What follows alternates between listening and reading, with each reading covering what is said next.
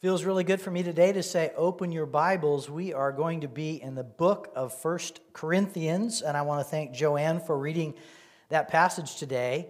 I just need to warn you, you kind of need to strap on the seatbelt because we're going to be in this one for a while.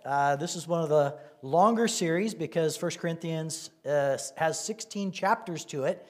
So when you kind of add it all up, going chapter by chapter and kind of section by section of this book, we're going to be at this. Again, taking a few breaks around Easter and stuff, maybe around graduation times, probably finishing this book around mid-August. So this is a good 6-month journey for us.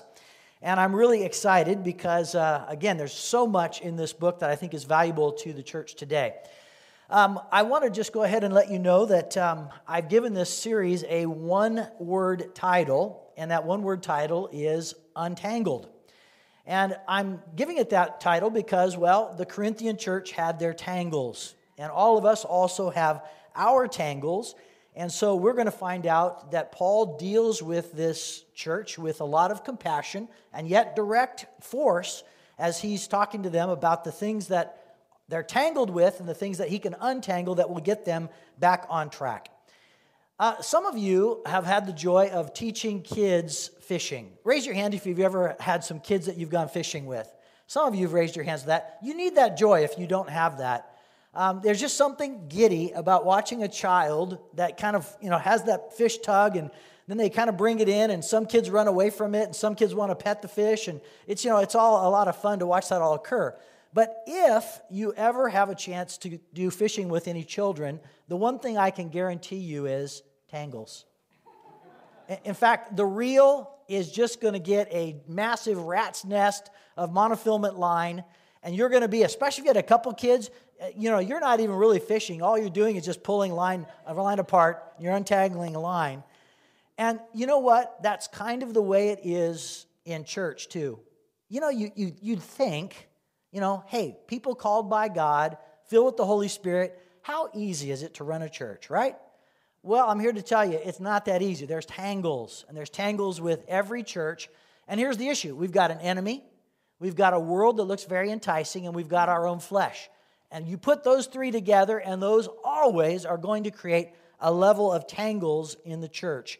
And so, again, today is our introduction to the book. I want to give you a snapshot of what this book is all about. And this is by way of kind of introduction. We are in that first section, those 9 verses. But what I really want to do is paint a backdrop to help you understand the book as we move forward. So there's 3 things I want to cover today. I want to cover the history of Corinth. I know that may sound a little bit boring, but believe me, it's not. By the time I start telling you a little bit about that, it's going to set you up to understand some of the things that are in the book. I want to talk about Paul and Corinth. So how did Paul ever get there? How did he plant the church there? And then I want to cover the main topics or the tangles that he's going to address at the church. I have given you all a handout, and if you're at home today, if you look right below the YouTube feed, there's a spot where you can download the PDF of the outline that you've got. Just keep that in your hand. We're going to be referring to that at several times today, and I'm hoping that this is one that you will actually keep. Maybe you'll keep it in your Bible, or you'll keep it in something that you can refer back to it, because through the course of the book of 1 Corinthians, we're going to be tapping back on, hey, this is where he is and this is where he's going, and this will give us a little good roadmap for that. Well, I'd like to begin with the very first thing I mentioned, which is the history of Corinth, and let's go ahead and cover that together. Many people would say that the 1 Corinthians book could aptly be titled 1 Californians.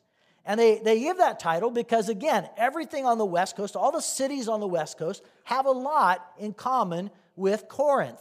We are progressive cities. We're cities with a lot of commerce. We're cities with a lot of wealth. And that was one of the things that was very true about the spot of Corinth, or the city of Corinth. It was rich and it was ostentatious. I mean, I'm guaranteeing you there was a lot of Tesla chariots going on at that time in that city. It was really a spot to make wealth, and it was a spot that was, it was a place that was going and blowing. There is somebody I want to bring to your attention because I think they capture the spirit of Corinth very well. And there is an actor named Ricardo Montalban. Everybody remember Ricardo Montalban? I got a picture of him here. And Ricardo Montalban, you remember he was on Fantasy Island in the 70s, but he had one saying. And he advertised for the Chrysler Cordoba. And he said, fine Corinthian leather.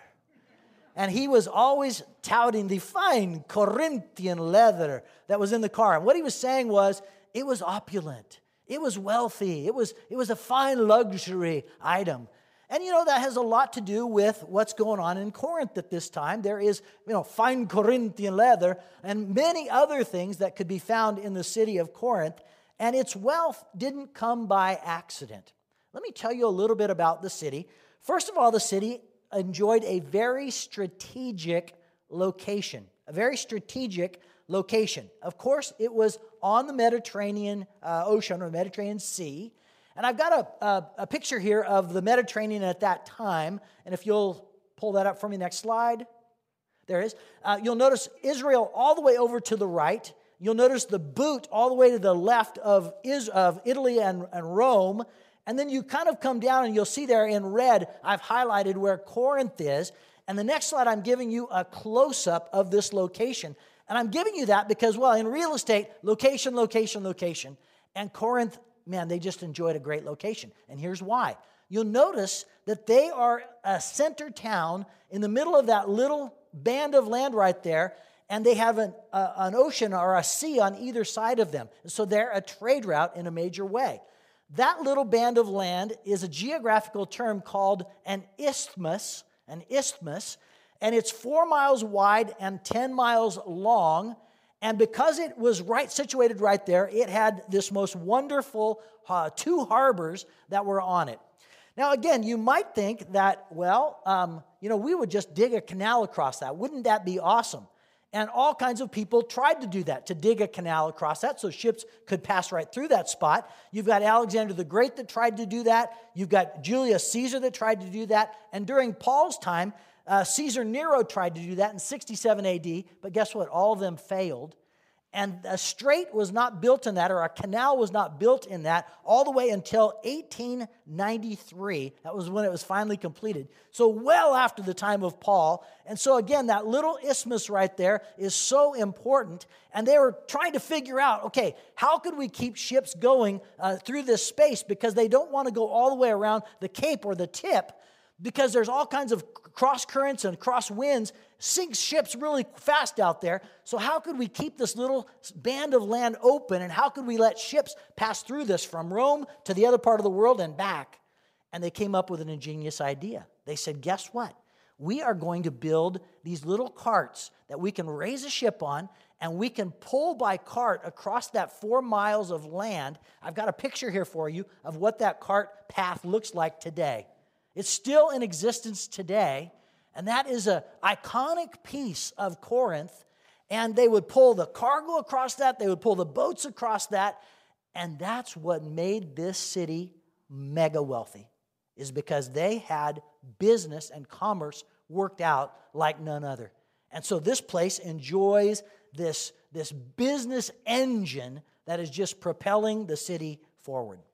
Well, it wasn't only commerce that they were good at. It wasn't only shipping lanes that they were good at. It wasn't only trade that they were good at. They were also an entertainment capital of the world. Most of you know that if you've read the book of 1 Corinthians for very long, you know that the Corinthians have a little bit of a sordid past. But I want to, before we get to the kind of the dark side, I want to tell you the real good side, because there's some really good things that are happening in Corinth that are very altruistic. One of the things that happens there is they have some games. You know the Olympic Games very well. And the Olympic modern games come from the ancient modern games that were held in Athens. And there was another games at that time. There was a 4 Olympiad, or 4, it was called the Panhellenic Games. There were 4 different games that were held. And guess what? Corinth had 2 of them. And they were on either side of the big Olympics. So they were the year before and the year after, and they held an Olympics that was second only to the main Olympics that were in Athens. I've got a coin here that is from the British Museum that is a coin that was minted in Corinth at this time, and you can see the laurel wreath there, which was the wreath that the victor of any of the games wore, and it was really saying, again, Corinth is this place in which the Isthmian Games, that's what they were called, the Isthmian Games were held, and they were held years on end, and all kinds of people from all over the world poured into Corinth in order to be entertained by the games. Well, the second most popular thing that was happening there, and the games were one of them, was a little bit darker. And of course, the entertainment there that was going on was not just Howdy Doody. It was not American Apple Pie. There was something else that was happening there. And again, like all Roman cities, there were several things that were buildings there. There was, number one, the Agora. That was the place that was like the shopping mall of the Roman Empire. You had the amphitheater where you could go and watch Roman or Greek plays that happened. You had a forum where all political matters happened. You had a bath area where people were kind of like in a gymnasium area where they had baths and they had kind of workout areas. And then you had the crown jewel in Corinth. And if you walked into Corinth and you were making your way through the city, on the very backside of the city, there was a little outcropping that raised up above the city. It was about a mile away.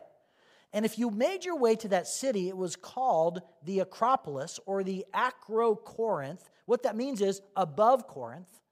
And I've got a picture here of what the Acrocorinth looks like today. And on the backside was the crown jewel of the city, and it was the temple of Aphrodite. The temple of Aphrodite, the temple of love. Or what we might even say better is the temple of lust. Because out of that Corinth, it's said that there were 1,000 temple prostitutes that made their way down into the city every day and plied their trade. And they were the ones that kept the temple going, and they were the ones that were in active worship, quote unquote, of what was happening in the city. And by the way, this was just considered normal in the city of Corinth. I mean, Corinth would have been kind of the combination of maybe an LA and a Seattle with a little sprinkling of Las Vegas in there too. And that's the tenor of the city. They had a very dismal reputation in the city. In fact, one of the sayings was, not every man can afford a trip to Corinth. And what they were saying was, you can't afford it because of the ostentatious lifestyle. You can't afford it because of all the temple prostitutes and everything else that's going on out of the temple of Aphrodite. Every time there was a play that was a Greek play, if a Corinthian was mentioned, he was almost normally always mentioned as a drunk. Because again, this was the nature of life there in Corinth at the time. So Corinth is this place, it's this city. It's the city of wealth, it's the city of excess, it's the city of sexual promiscuity. I wouldn't be surprised if this was the city that was first coined the phrase, what happens in Corinth stays in Corinth. So that's kind of the city. You get the vibe of it. And so people flocked to Corinth for the games. They flocked to Corinth for all of this sexual action. And it was, again, a place in which there was, a city that didn't sleep was really what was happening with Corinth at that time. There's one more piece I want you to see about the history of this city. And the city was also a place of what is known as religious pluralism. And we say religious pluralism, we mean that different beliefs all existed side by side and coexisted, and that was a place in which there was really a lot of religious variety. Sexual variety probably too, but religious variety. You had the Temple of Aphrodite that I mentioned, but don't think that was the single influence in the town. There were dozens of temples listed to many different gods. So there was a temple to Zeus, a temple to Neptune, a temple to Athena, a temple to Artemis. I mean, just on and on and on, all of these temples to other gods. You had Egyptian mystery religions that were also represented there, and even magic. There was a high level of magic that was exercised in the city. And so Corinth is swimming with this smorgasbord of all of these religious options, and everybody had a god to seek, and everybody had a god to protect, and most Corinthians would accommodate all different kinds of religious practices. Most believed that there were safety in numbers. So again, it was better to appease a lot of gods just to make sure you had all your bases covered. And so that was the nature of worship in Corinth. Christians, therefore, obviously had a tough time. Paul would have had a tough time coming to this city because Paul is claiming something that they don't much like. That's really an affront to the city. Because Paul is claiming that there's one God. He's disclosed himself through Jesus Christ, his birth, his death, and his resurrection, and that he is the only one. He's the only true God. And in Corinth, that would have just been a ridiculous statement to make, because in Corinth, you preserve the state or you preserve the city and the social order by appeasing all these gods and by affirming all these gods. And I think we have a lot in common with Corinth today because we in America live with a lot of religious pluralism. We live in a place where, again, the only thing that's really wrong is to say that any religion is wrong. You can practice almost anything you want, but to say that doesn't make sense and that's a false religion, that would be the thing that would really raise hackles in our common era today. Let me give you a couple of quotes that I think will help you with this. The idea that religious pluralism is really the way to go. Mahatma Gandhi said this: "My position is that all great religions are fundamentally equal." And Paul would have been coming to Corinth and saying, no, that's not right. They're not all equal. Salvation is found through this one man. The famous TV rabbi, his name is Shmuley Boteach. I've not necessarily heard of him, but I saw this quote and I like this. He says, "I'm absolutely against any religion that says one faith is superior to another. I don't see how that is anything different than spiritual racism." And so he's saying this is a racist statement to say that there's one way, that all religions are not the same. And then I saved the best for last, theologian Oprah Winfrey. One of the biggest mistakes humans make is to believe that there's only one way. Actually, there are many diverse paths leading to God. And boy, Oprah just speaks on behalf really of the masses with that. And so again, what's happening in in Corinth at this time, because they are a Roman city, is that they practice all different kinds of religions simultaneously, and everybody joins in with a great sense of patriotism to practice the religious festival of the day. And so all of that is pulsing in the city of Corinth. There's one more thing that I want you to see about this place, and perhaps it's really the undergirding of all of it. The thing that was practiced the most was what was called the imperial cult. And the imperial cult was really the following of the emperor of Rome. They did not believe that the emperor was God, so they were not worshiping him as God, but they were worshiping what was called the genius of the emperor. And by the genius, they meant the totality of his impersonal power, or the totality of the power of his office. And they believed that that was humongous and worthy of not just patriotism, but really worship or ascribe, again, devotion to the fact that the emperor had this level of genius that was representing the power of Rome. And so everybody was called to fall in line and to worship the state, as it were, and to say, this is what we really want to, this is where we really want to hang our hat, or where we really want to count on. And again, I think this book is going to mean something to us because Paul is going to address that. And I think it's very easy in our country today for us to also fall for the same thing, that political power is really where we want to put our chips. And Paul's going to have a few things to say about that to us and warn us about that because, again, that's not where we're going to find our ultimate security. Well, because of this, the city faced many challenges. It faced many tangles. And the city was the spot where, again, Paul decided that a church was going to be planted, or God decided that a church was going to be planted. And it's interestingly the only church that Paul ever writes to that didn't suffer some outside persecution. Isn't that interesting? They had their hands full with all this internal stuff and all the stuff going on in the city. So it's the church that's not outwardly, at least that we know of, persecuted. And here it is that Paul is going to plant a church there. I'm going to leave the quote for this section to Gordon Fee. And I like what he says. He says, the problem was not that the church was in Corinth, but that too much of Corinth was in the church. And that's what ends up happening.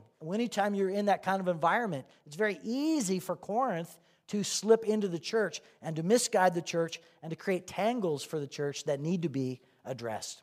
All right, so that's the first section. It's the history. I want to move now to Corinth and Paul and figure out how this church got planted there and who he's writing to. So Paul is traveling around on his second missionary journey. I've got a picture of his second missionary journey. Starts all the way over on the right-hand side at Antioch, makes his way all the way across Asia, and then down that area of Macedonia into Achaia, where he's both at Athens and at Corinth, and plants churches in both of those locations. If you want a little historical backdrop, Acts chapter 18 is where this is covered. And so Luke records Paul's journey and what happened in Corinth at that time. Paul stays with these two people called Priscilla and Aquila, and he stays with them for 18 months as he plants the church. This is the second longest place. He only stayed in Ephesus longer. He's the longest in Corinth at 18 months, and a church is planted there until he is driven away in a level of unrest. We piece together what happened with Paul through the book of Acts and through 1 Corinthians. And what we know, and by the way, I'm at the bottom of your handout sheet here, in the bottom little section. The church is planted by Paul around 50 A.D., and he stays there for about 18 months until roughly 52. Then we find that there is a letter that is sent by Paul, he receives a letter from them, and we find that out because in 1 Corinthians 7, verse 1, it says this: "Now for the matters you wrote about, it is good for a man not to have sexual relations with a woman." We'll cover the content of that in a minute, but I want you to notice there he said, "You wrote me." And so there's a letter that Paul receives from the church in Corinth. And so, again, this is a lost letter today. We don't have that letter. We could very easily, if we had that letter, have labeled it 1 Corinthians, and this letter we're reading now would have been 2 Corinthians, and then there would have been a 3 Corinthians. But this letter's lost, and so we don't know where it is. But Paul receives a letter from them that's asking some details. We also know this. Paul wrote a letter back to them, and we know that from 1 Corinthians 5, verse 9. "I wrote to you in my letter not to associate with sexually immoral people." Again, the content of that later. I just messed that up. He receives a letter from them. He sends a letter to them. That's the lost letter, the one that he sent, not the one that he received, although that's lost too. But the one that he sent was the one that I really meant to say could have been easily 1 Corinthians. But you get the idea. He receives the letter from them. He sends a letter to them. And then the last piece that I want you to see, 1 Corinthians 16, verse 17, there is a delegation that comes to him and starts talking to him. I was glad when Stephanas, Fortunatus, and Achaicus arrived, say that 3 times fast, because they have supplied what was lacking from you. And so he's saying, I had this delegation from your church that arrived and we talked. And so most scholars believe that what Paul's doing in 1 Corinthians is he's responding to 2 things. He's responding to the things that he's heard about the church, and I'm arguing that that's the first half of the book. And then the second half of the book is he's responding to things that they've put in writing that they're saying, we'd love for you to give us doctrine about this. How should we think about this? And so please write to us and tell us about how we should be doing certain things. And the book is a compilation of these things that he's learned about the church and things that they've specifically asked about. This is one of the best organized letters that Paul puts together topically. It's just one topic after another, and he says, hey, now let me talk to you about this. Now let me talk to you about this. Let me talk to you about this. And he goes in depth on what the problem was and how they're charged to untangle that problem.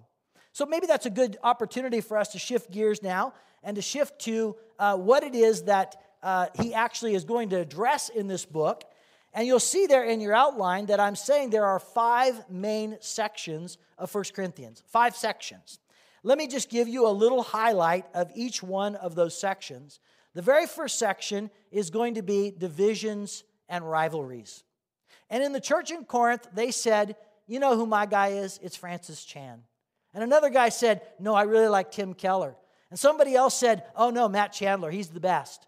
In case you don't know it, those are all very common pastors of today, and very easy to follow them online. And so again, it was like that. They just had people that they said, oh man, when it comes to just hearing the truth, when it comes to hearing a good sermon, that's my guy. Only in the names in this case were Apollos or Paul or Peter. And he says, you have sectioned yourself out in the church and you have these individuals that you're following. And he's going to say, hey, time out here. Which one of those guys rose from the dead from you? Which one of those guys is the person you were baptized into the name of? Answer, none of them. And so we need to reorient you so that you're not following mere humans, but you're getting your allegiance back to Christ again. And that's going to be the whole first section that we begin to cover is about these rivalries. The second is about sex and marriage. And Paul's going to tell the church in Corinth, you know, some of the things that you're doing because you think you have so much liberty, it would make pagans blush because it is some really heinous stuff. He's going to tell them about one of the persons in the church that he's heard about that is sleeping with his father's wife. We're not sure if that's a stepmom or if it is mom. We're not quite sure of that. But he's sleeping with his father's wife, and the church is celebrating this and saying, look at all the liberty we have. And they're celebrating this, and he's saying, this ought not to be. You know, you're very misguided here. So let me come back and tell you about the purpose of the human body. And I want to tell you about sexuality. And I want to tell you about marriage.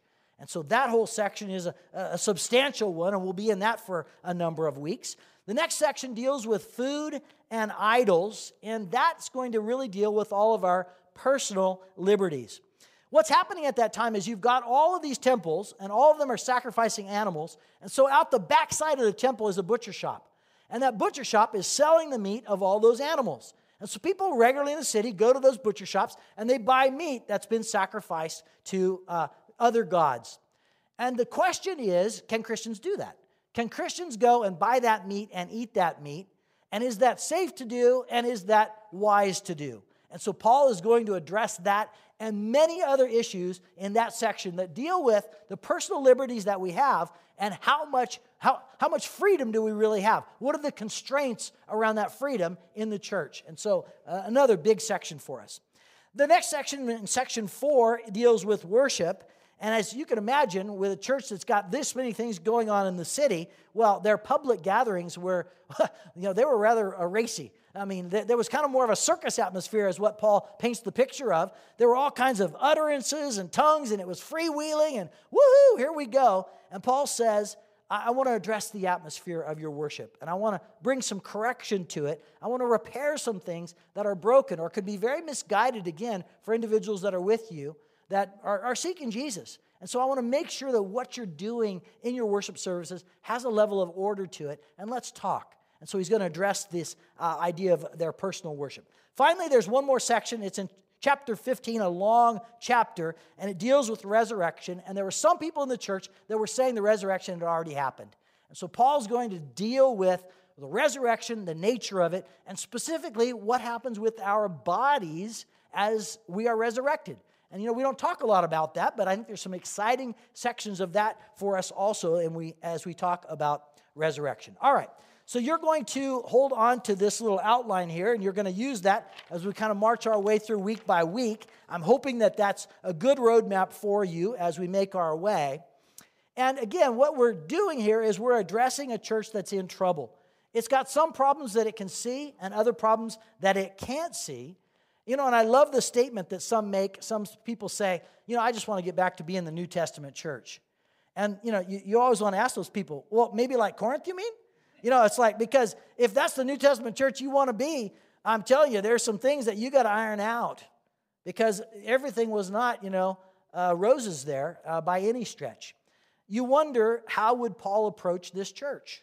Would Paul approach this church like a mother, real tender? Or would Paul approach this church like a drill sergeant? I mean, how is he going to come to this church? I'm here to tell you, I think that Paul is very hopeful. Paul is going to be very direct, not going to pull any punches, but he's going to be very hopeful. And I know I didn't really cover the section today per se. I covered a lot more of the background, but let me just give you 4 verses. These 4 verses, I think, are very endemic of the way that Paul is going to approach the church. He says, to the church of God in Corinth, to those sanctified in Christ Jesus and called to be his holy people. And so he's tapping them back immediately to their calling. Attacking the idea that there's something other than people that are anchored in Jesus Christ. Verse 4, I always thank my God for you. I mean, I could believe that if you knew this much about the church with this many problems, would you start by thanking God for them? Well, Paul does.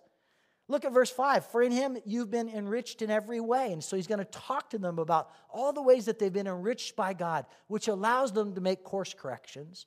And then in verse 8, he will also keep you firm to the end. And so he's saying, God's doing a work among you, and he's going to keep you firm all the way to the end. He's got a plan here. He's working it out. And you're going to be the recipients of this. Sure, we're going to roll up our sleeves. We're going to deal with some of these tangles that you're experiencing. But it's going to be great in the end because you're going to be able to address these issues with the anchoring and the power of God. And so I'm charging you, church, get ready because we're going to deal with some tangles of life, some tangles that maybe are actually ones that we feel right here at CCF. And we're going to be able to address those with the right attitude and the right perspective. God is revealing himself to us, and any change that we make, that we are called to make is all for one purpose. It's for God's glory and our betterment. And as we make our way through the book of 1 Corinthians, there will be tangles that we are called by God to unravel, as it were, or untangle. But those are all going to be done because we face and we follow a God who loves us deeply and whose glory is worth our efforts and worth our attention to those matters. So I'm hoping that today you're a little excited for next week and the weeks to come. I am. I'm looking forward to every chapter, and there's certain chapters I'm already nervous about. Woo! Because if you read the book of 1 Corinthians, there's some stuff there. And there's probably a reason why I haven't preached this book ever in my pastoral life. I've kind of saved this one because there's some controversy there, and there's some hard passages. But I'm to the spot maybe in my career, my time as a pastor, to be able to address some of those. And I think we're going to be on a very good journey together. Would you pray with me? Father, thank you that you've written about the hard stuff. And thank you that you have put together churches that have tangles. And the church in Corinth was that church, and we also are that church. We're a church that is saved by grace, but is full of sinners. And Lord, we are in constant need of your direction, constant need of your Holy Spirit, constant need of your guiding word. And we count on that today, and we ask in these coming weeks, open our hearts to what you have. Open our hearts that we would hear the very things that are needed in our lives in order that we might live lives of worthiness for the gospel. We thank you for these things, and we as a church stand ready for the full dose of your Holy Spirit and all of his correction for us. We pray this in Christ's name. Amen.